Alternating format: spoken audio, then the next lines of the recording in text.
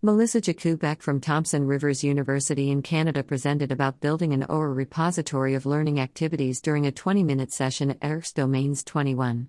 Jakubek started with another thoughtful land acknowledgement that included discussion of their personal experience living on these lands.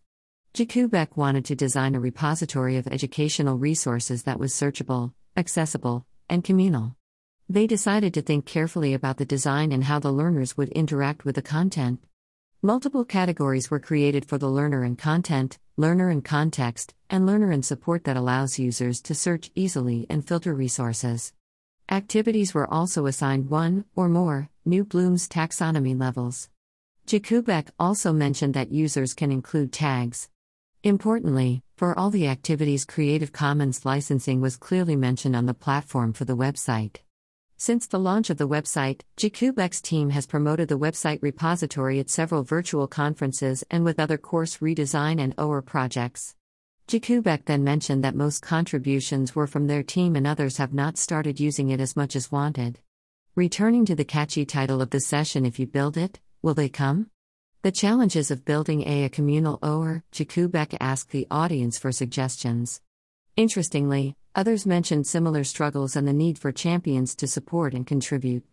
This situation made me think about some of the challenges maintaining and promoting WordPress course OERs we develop, for the metagenomics, high-throughput discovery, and now yeast metabolic engineering courses, to have a broader audience use the student-created resources.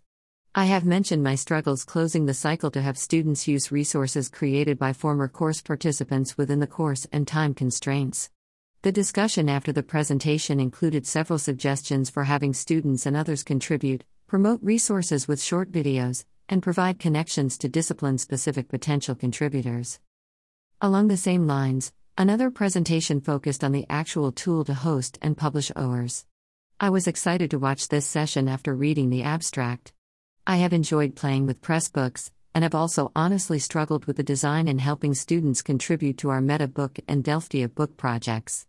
I did not know about Manifold, and Zach Davis and Matthew Gold did a 28-minute session on Manifold, building an open-source publishing platform.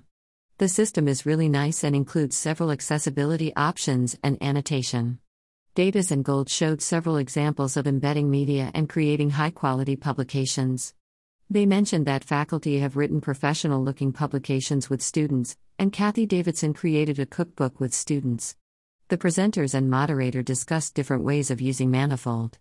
What caught my attention was how Manifold ingests documents, including Google Docs, to create amazing publications.